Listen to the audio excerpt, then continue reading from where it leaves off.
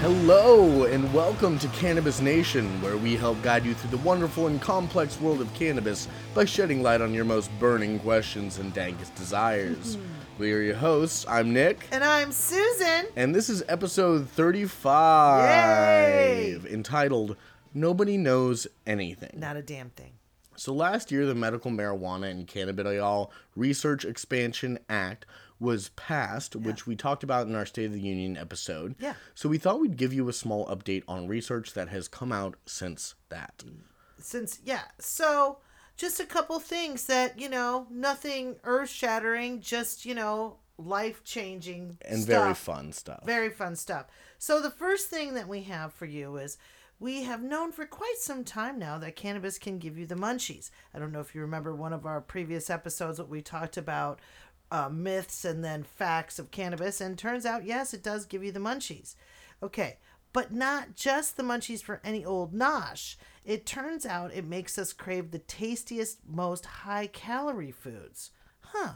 Well, a study in the Journal of Current Biology on April 20th of this year shows that well-studied nematodes, they're worms, react to the chemicals known as cannabinoids in precisely the same way. What? Wow. Yeah. In the study, the researchers first showed that worms react to the endocannabinoid anandamide, remember we talked about that, by eating more. And they also ate more of their favorite foods, just like we do. And the researchers found that these effects of the endocannabinoids depend on the presence of the worm's cannabinoid receptors. Hello, their endocannabinoid system. Yes, they have one too. Yeah. Crazy. Freaking nematodes have an endocannabinoid system. That's wild. Okay, so now there's a Sean Lockery from the University of Oregon in Eugene that explains that the new study was inspired in 2015 when cannabis became legal in Oregon. Okay. Now, at the University of Oregon, at the time, our laboratory at the University of Oregon was deeply involved in assessing nematode food preferences as part of our research on the neuronal basis of economic decision making. So, what does that mean? It's studying the impact that our brains and our neurons have on the decisions that we make when it comes to our appetite and what we choose to eat and when we choose to eat. And when we choose to eat it. Right. He said in almost literally a Friday afternoon experiment, we decided to see if soaking worms in cannabinoids alters existing food preferences. Okay, that's just your Friday afternoon in the laboratory, people. Yeah, what if we get these worms high? We soak them. Yeah. Okay. And then he goes on to say, turns out it does. And the paper is the result of many years of follow-up research. Now, he goes on to say that cannabinoids make nematodes hungrier for their favorite foods and less hungry for their non-favorite foods. Thus, the effects of cannabinoids in the nematodes parallels the effects of marijuana on human appetites. Imagine that. Are you freaking kidding me? Okay, then goes on further to say nematodes diverged from the lineage leading to mammals more than 50 fucking million years ago. Correction, 500 million. I'm sorry, years ago. 500 million years ago. Oh shit. All right. Whoops, my bad. It is truly remarkable that the effects of cannabinoids on appetite are preserved through this length of evolutionary time. And you hear that clock? That's the cat clock. Cat clock's ticking. Going off, letting you know. Okay? That's wild. That is absolutely insane to think that the endocannabinoid system has been around so long throughout evolution. Long. I mean, how long ago it was actually developed as a system in biologics at all, in biology. It's wild. And we're just finding this out. Now, remember the sea urchin reproduction study we talked about in our endocannabinoid show, where scientists analyzed the chemical soup released in the water during the reproduction process of the sea urchin? Well, okay, so this just blew my fucking mind, you guys. Excuse me, I've said the F word twice now on the show.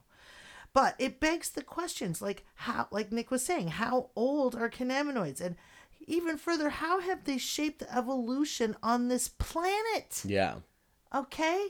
That just boggles my mind. It's like I said, the more we know nothing. Yeah, no, it's absolutely insane. That is, who would have had any idea? Like, we know that other mammals have a similar endocannabinoid system to us, and that kind of makes sense. Sure. Evolutionarily, but the fact that nematodes and sea urchins and all these creatures who, they're like he said, the diversion of their evolution to ours is hundreds of millions 50 million years. Correction, 500 million God, years. why do I keep saying 50? It's 500. Yeah. My brain can't even flip and wrap itself around that. Hundreds of millions of years ago, if not longer, Jeez. It is wild. Yeah. We also have a new study from King's College in London, and this one's studying the link between THC and CBD. Yeah.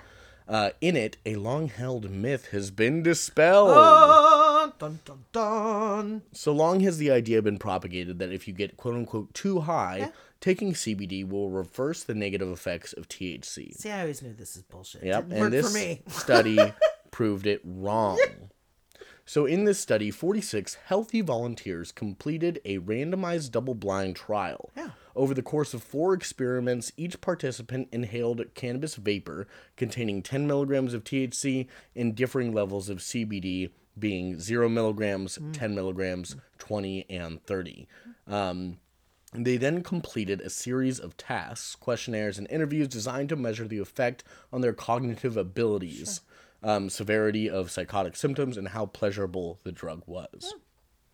So they did it. They did it all around. And I know what you're thinking immediately. It's like, 10 milligrams is not that much for an average smoker. But these are just random people. Right. A lot for somebody who doesn't smoke weed at all coming into this. 10 milligrams is a pretty good dose. It might be too much. And for some, it's too much. Right. So this is a pretty solid study, especially when it comes to that's the standard dose for edibles in a lot of And areas. they also did 20 and 30 milligrams respectively. CBD. For CBD, not THC. Oh, yeah. that's okay. Yeah. Okay. But Dr. Amir England, a research fellow at King's LOPPN, which is their psychiatric study college, Division? Yeah. and the study's lead author said, none of the CBD levels studied protected our volunteers from the acute negative effects of cannabis, such as anxiety, psychotic symptoms, and worse cognitive performance. It also did not change the quality of the intoxication in any way. The only effect of CBD we saw was as the concentration of CBD increased, the more participants coughed. Really? Yeah. We asked the volunteers to listen to a favorite song on each visit and taste a piece of chocolate. Sounds like my kind of experience. Yep. Although cannabis increased the pleasurability of music and chocolate compared to when volunteers were sober, CBD had no impact. So, saying that it caused more coughing, that's simply because it's more cannabinoids. You're inhaling more hot oils, more chemicals. Yeah. I mean, yeah. Chemical compounds, in your lungs, yeah. It's not to say that necessarily CBD is harsher than THC. It's just that as you go up and up in cannabinoids, it's going to be slightly harsher because you are inhaling hot oils. While taking CBD during or after THC has no notable effect, this same research team had found in a previous study that taking a high dose of CBD a few hours before taking THC can have a significant effect on the negative aspects of the high. Huh. Yes. So basically, CBD is a system regulator. Yes. Room monitor. Yeah, exactly. It's the hall room monitor, so it can definitely affect how cannabinoids are absorbed. Sure. But it needs to be already in the system before you take any THC for it to be able to do its job. Exactly. It can't block THC from interacting with the receptors if the THC beats it there. Right. Or it happens at the same time. Exactly. THC has a higher affinity to binding with these receptors, so they're always going to bind quicker than CBD. Right. But if you have no THC in your system and you take your CBD, they're going to bind first and keep a portion of the THC from interacting with the receptors. Because it's the hall room monitor. It says, no, we have enough of that, or we don't need any of that, kind of a thing, right? Yeah. Okay. Yes, exactly. So that leads us into the main topic of this episode, is that the more we learn and discover about cannabis, the more we realize that nobody knows anything. Yeah. to an extent.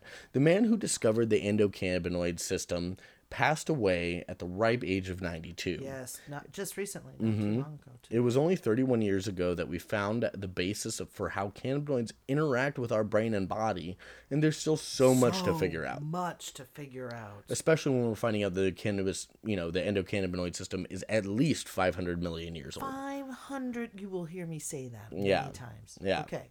So we decided today to talk about things taken as truth in the cannabis world that are either untrue or simply just not fully known. Right.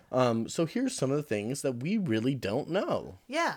Like, okay, this whole sativa hybrid indica thing that Nick and I have talked about before, and I know that we've kind of gone down wormholes with this, right? Nematode holes. Nematode holes.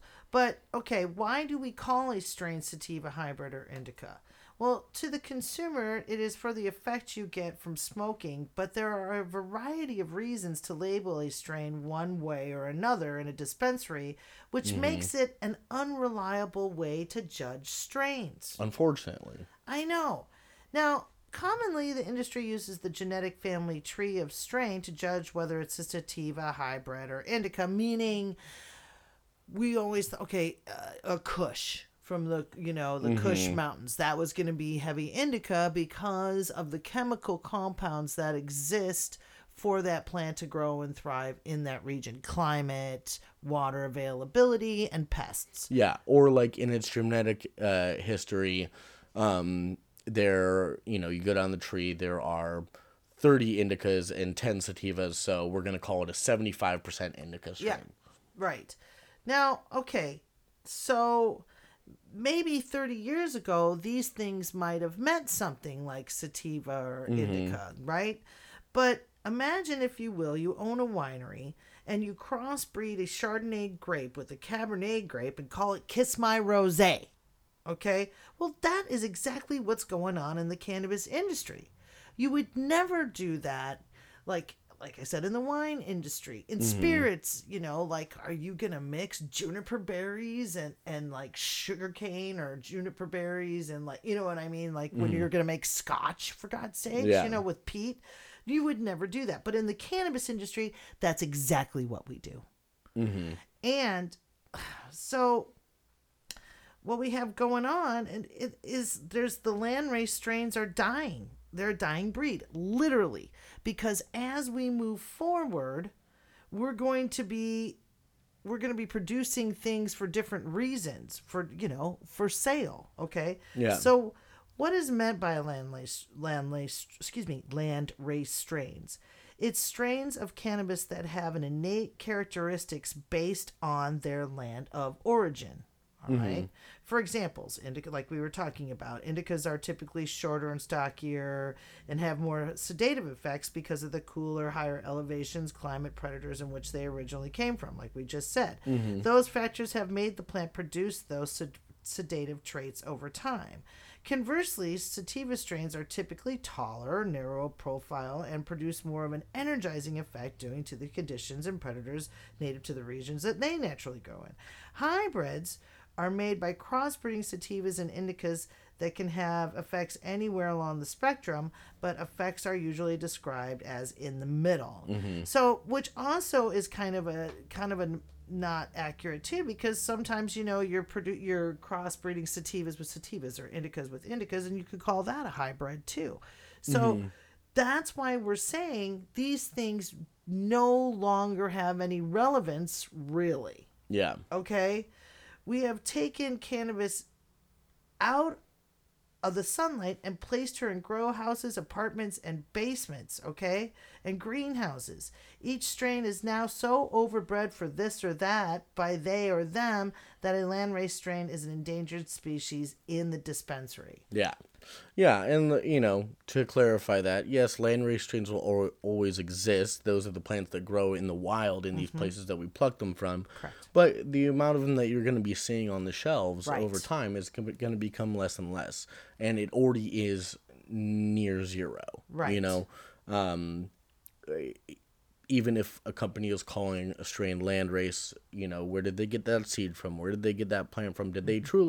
Was it truly taken from its natural environment or not. You Right. know, those are things that we truly have no way of actually knowing. We don't That's true. have the systems in place For yet for certifications. certification of strain genetics and all Yeah. these kinds of things. Yeah. Because we simply don't know what's important in the genetics yet. We still are learning that. So in the early days of cannabis breeding, like we were talking about earlier, crossing two landrace sativas would have a very high likelihood of producing a strain with sativa characteristics and effects. But as most of the strains that make it to the dispensary shelves have 100 or more ancestors in their family tree, Yes. it's simply impossible to judge the effects by the genetic history, like we were talking about earlier. Each seed produced when breeding two cannabis plants can have any combinations of genetics from the parents. These are what we call phenotypes. So if you see a strain with a number at the end of it, that's generally a specific phenotype of that strain that they hand selected. And just to make it just a little bit easier for you to understand, like Chanel number 5, like the perfume we call Chanel number 5 was the fifth one that she smelled of all these different varieties. Okay, and there's Chanel number 3, that same Exactly. kind of You a number thing. the seeds, you smoke them, and you say which number you like best, and that's what we call it. So not only can we not trust the genetic history, but the quote-unquote same strain from two different growers might be different phenotypes and have very different effects. Yes. No longer can we say a haze or anything lemon are sativas, nor can we say anything kush or Afghani or all indicas. Yes. Everything now is, for the most part, a hybrid from the standpoint of genetic history. Yes. So we can't really use that as a judge anymore. No. Now, other growers will go back to the descriptions of cannabis sativa and cannabis indica that Susan gave you earlier and judge what a strain is simply based on how it looks when it grows. Right. Now, while this is accurate to the taxonomy, with the aforementioned crossbreeding, it tells you nothing about how the strain will actually affect you as a consumer. Correct. So, while this plant looks like the description of a cannabis sativa, Yes. because it has such a genetic variety Yes. In its history now, you don't know if that, even if it looks like a sativa, is it going to hit like a sativa. Yes, exactly. So all of you who, and I know there's lots of you that come into the shop who have been growing for a long time, and you look at something and you go, this doesn't look like an indica, or this doesn't look like a sativa. I understand that. Yeah. And you're right. It doesn't look that way, but it's not going to be that way anymore. Yeah. No longer is there a link between the growth structure of the plant and the cannabinoids and terpenes it produces. Right. There's simply too much genetic diversity within a single plant's genome to be able to know that. Yes. I'm sorry to say. No, I know. Yeah. It sucks. More recently, some producers are trying to use terpene profiles to judge the effects of strain in categorizing sativa, hybrid, and indica based on that. Yeah, and I like that when the producer tells us. Yeah, at least like having the terpene breakdown on a strain is very helpful. Very helpful. And while there is mounting support for the theory that terpenes determine what kind of high will be produced, there still needs to be more research into exactly how that works. That's right. Now, most of the research that we have on the effects of terpenes on the brain and body are from studies on essential oil, which isolate these terpenes and don't take into account the effects of terpenes and cannabinoids as a group when consumed together. Right, and I think if everybody can remember, we talked about that before, and those are called now chemnovars. Yeah, and that's judging the plant based on its specific combinations and the amounts of each terpene and cannabinoid in it. And some people are saying, yeah, that's another thing. Sativa, hybrid, and indica wouldn't work for that. We need at least 6, maybe 10, maybe 12 different chemovars to judge something. But there's also a significant possibility that terpenes aren't the only thing other than cannabinoids that drive the experience. Yes. Many growers claim that a plant harvested early will have more sativa effects and a plant harvested late will feel more indica. And that could be because of the development of the cannabinoids and terpenes, or it could be a extraneous element that we don't quite even know about yet. Which is probably most likely. Yeah, we don't know. It's simply too hard to tell at this point because it is such. There are so many active ingredients in the cannabis plant. Yes. And modern pharmacology and studying is based on the single active ingredient, which cannabis just doesn't fit in. No. Yeah. And some people would say, well, the more terpene, when those terpenes are manifesting themselves, and that more CBN will be produced the longer you wait. Is that true? Who knows? Yeah. We don't really know. We Yeah. can't say that for certainty 100%. Yeah. And I feel like we need to have more studies for sure. And widespread ones. Yes. It's one thing if a grower notices something with the strains that they grow, Right. And how they're testing based on these things. However, there are so many elements that affect those things as well. Is it because of the nutrients they're using? Is it because of simply the water or the grow medium or the lights that they're using? Sing it! We need wide-scale studies that take into account all the variables, which would be massive, and I hope we see more of those soon. Right. Now, this one is frustrating because it's maliciously misleading almost. But some companies will call a strain or a sativa or indica simply based on what's hot and selling at the time, or to fill out their product line. Yeah. It's an unfortunate truth of the modern market, but while a lot of these growers do recognize almost all the strains are hybrids, Yes. but customers want a sativa, or they want an indica, because that's what they're trained to want. They decide, I want the heady, brainy effects. I want the sleepy body effects. That's the kind of person I am. Why don't these guys make a sativa or indica? So they'll go, well, actually, this one that we're already growing is a sativa. There you go. Yeah, and I do want to share an experience that I had with you all just recently, where there was some mislabeling in the shop. So and so when we went down, the strain was labeled as wrong. I thought the strain was labeled wrong, so I went to go look it up to make sure that I wasn't wrong, because that happens. Yeah. And sure enough, when I looked up the strain, in different various places, that it presented itself as indica dominant, and this producer was saying sativa. So, all right. So I thought I asked enough people the right questions, but I decided to get straight to the horse's mouth. So I called up the farm, and I was talking to somebody in the know at the farm, and said, quote, "That strain is whatever you want it to be."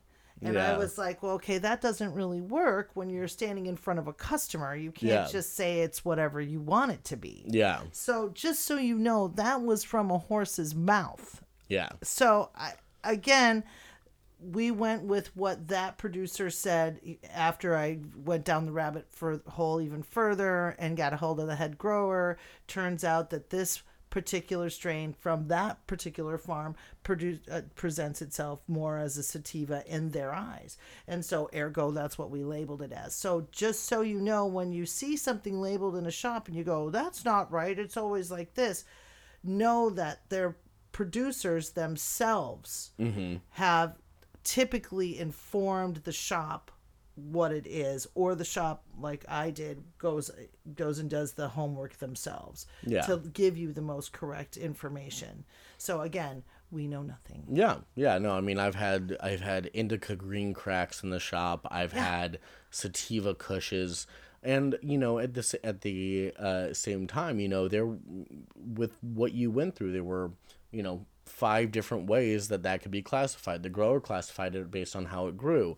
What you looked up probably classified it based on genetic history. And there are so many different things. And I don't think it should be understated that the power of suggestion is really strong. Yes. In some cases, I don't like that answer that he gave you, that it's whatever you want it to be. But in some cases, that can be the truth. That the power of suggestion, if somebody tells you the strain you're about to smoke is a super heady sativa or a heavy indica, your brain might interact with the chemicals in a different way and in the expectation of that effect. So it's kind of all up in the air. Yeah. But yeah. Okay. So, but, I just wanted to say that, lastly, there are producers that will do a good old-fashioned smoke test Just smoke it and see how you feel. You know, and tried and true. Yeah, and while this is probably trying to discern what, you know, like Nick was saying, what is the customer looking for? You know, you got to remember everybody's brain chemistry is different. So no matter what we call it, you can't say that I'm going to have the same experience that you're going to have. 100%. Even with the same strain from the same producer. Totally. Okay. Now, that's why I think a lot of us always say, you know, when we're asking you the question, what strains do you like? What producers do you like? And please do the homework to try to figure those things out for yourself so we can help better lead you to what it is. Okay? What do you want to feel like, and what has made you feel like that before? Yes. You know, those are two big questions, because what do you want to feel like will tell you what sort of high you're looking for, but it's asking what has made you feel like that before will give us a judge of like, okay, well, if there are some people out there who believe that they are reversed, where sativas put them to sleep and indicas wake them right up. And I believe that. So if you tell me that like a Bubba Kush is your perfect heady creative strain, then I know that I'm not going to recommend you what would typically be a heady creative strain to do that. I'm gonna recommend you something closer to a Bubba Kush. Yeah. Because that's your brain chemistry, and that's how that works. And that's what you're communicating to me. And that's why I think that is so important, you guys, to understand that these relationships and these questions that we are asking you are to help you have the best experience that you can have. Yeah. And when you say, oh, that person doesn't know what they're talking about, understand that none of us, just from what we talked about, none of us really have a handle on exactly how it's going to affect you. Nobody can. But we can help guide and direct. Yeah. And that's what these questions are for. 100%. It is a murky world when it comes to actually defining the characteristics of weed, and we are the gatekeepers. Yeah, we're the gatekeepers. We're the foghorn in the storm to just let you know where things kind of are. Yeah. And I do want to just add this too. Know that as we go forward in this market, that things are going to be produced for, just like corn or alfalfa, what's our highest yield, what's our biggest producers, what gives us the reddest tomato, what gives us the biggest cucumber. Totally. These are the things, the way the market is going to go, because that is how capitalism and markets work. Totally. Okay. So moving right along. Yeah. So next we're going into CBD, which we talked a little bit about earlier. But CBD is regularly touted as the cure-all regarding the cannabis plant. It is the one-stop shop for all your ailments. Yeah. And there are regular ads nowadays for CBD supplements to help with various mental and physical ailments that they probably might or might not be. They probably shouldn't be advertising it that way.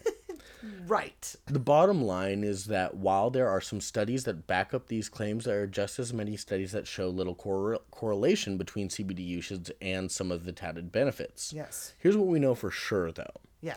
CBD its most widely effective use is for seizure disorders, which is huge. There have also been studies to suggest it may help with insomnia, inflammation, and anxiety, but nowhere near 100% efficacy. So that meaning while it helps some people with insomnia, inflammation, and anxiety, it's not going to help every single person with that. No. Nor can anything do that. Yeah. That means it can help some people, but many won't receive the same benefits from CBD usage. As discussed earlier, it doesn't reduce the negative effect when used with or after THC.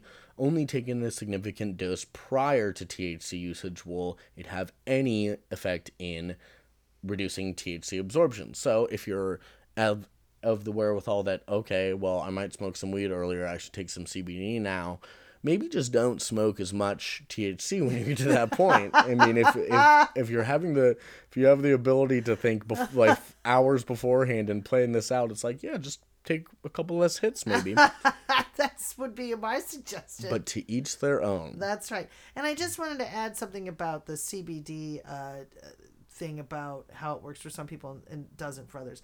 Cortisol, for example.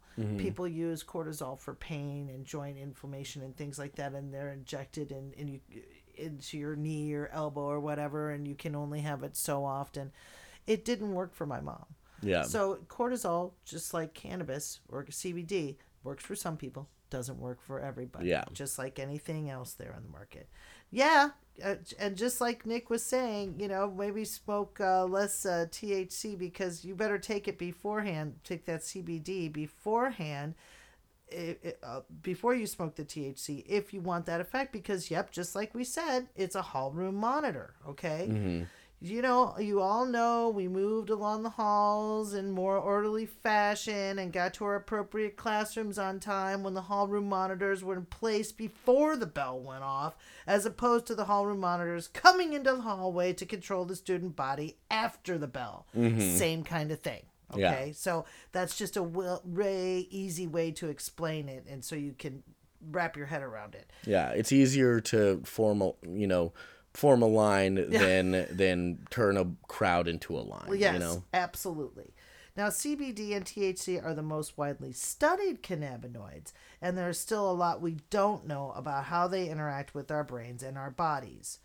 Minor cannabinoids like CBN, CBG, and CBC are gaining popularity in the cannabis health world, but even fewer studies have been conducted on them. We're not saying be afraid or avoid them, but the next time you see an ad or an article claiming to have a new miracle cannabinoid, take it with a grain of salt. Just like everything else, we still have a lot to learn. Okay? For example, we just figured out how plants even produce cannabinoids. Hold on. Yeah, they just figured out the actual mechanism of how cannabinoids are produced in the weed plant. Right. We already know the basic processes that can be used to produce some cannabinoids, as this is how, like, the biotech companies are producing a good portion of their cannabinoids. But the exact system that the plant uses to efficiently mass produce and store these cannabinoids and terpenes, which in quantity can be toxic to the plant itself, was a mystery to us until last year. Last year. They just figured it out.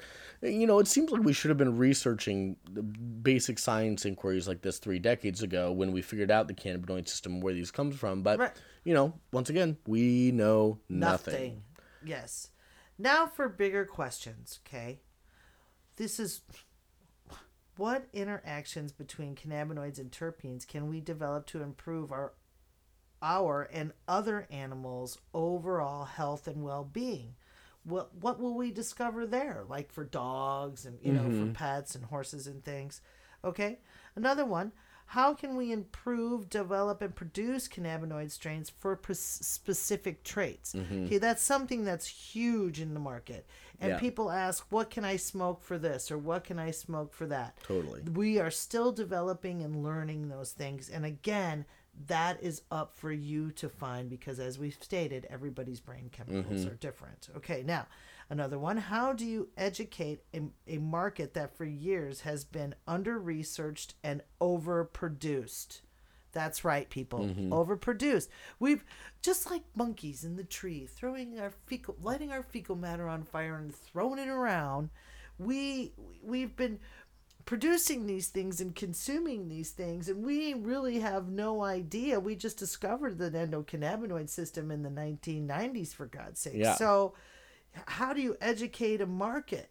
Right? No, it's extremely hard, especially we've seen pushes come out as things go on. Like, the awareness of terpenes as a whole is huge compared to what it was 5 years ago. We do see these slow trends, but it takes so much time to educate a customer base. I mean, I get questions regularly still about, why does this strain have THCA and not THC? Yeah. These kind of things. It always takes a long time. There are always going to be new consumers as well. Yes. So, I think the more important part would be creating an education system and verification system for a bud tender.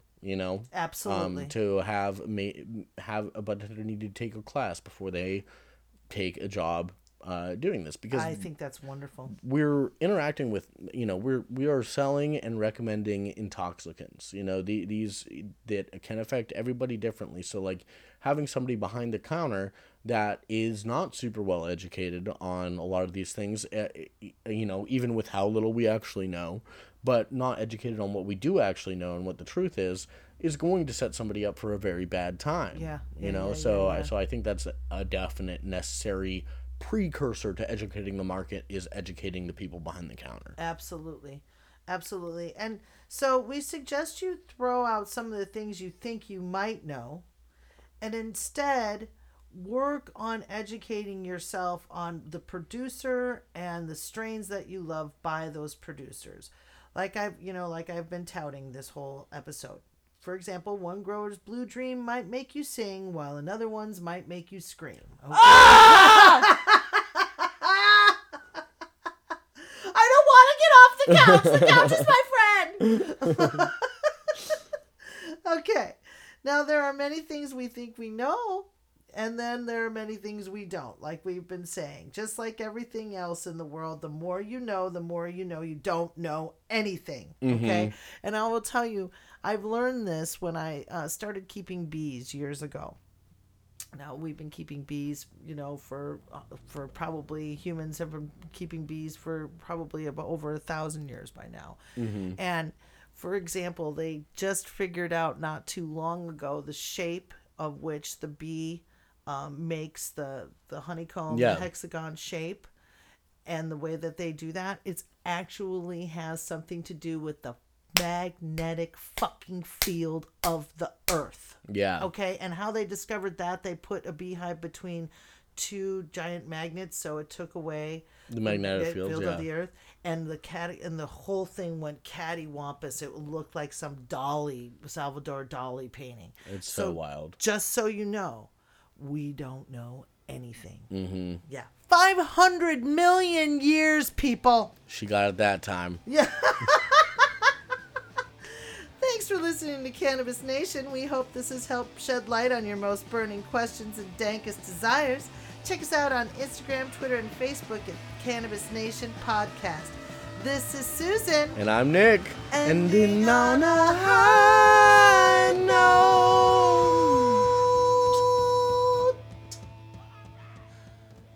500 million years. What do you know?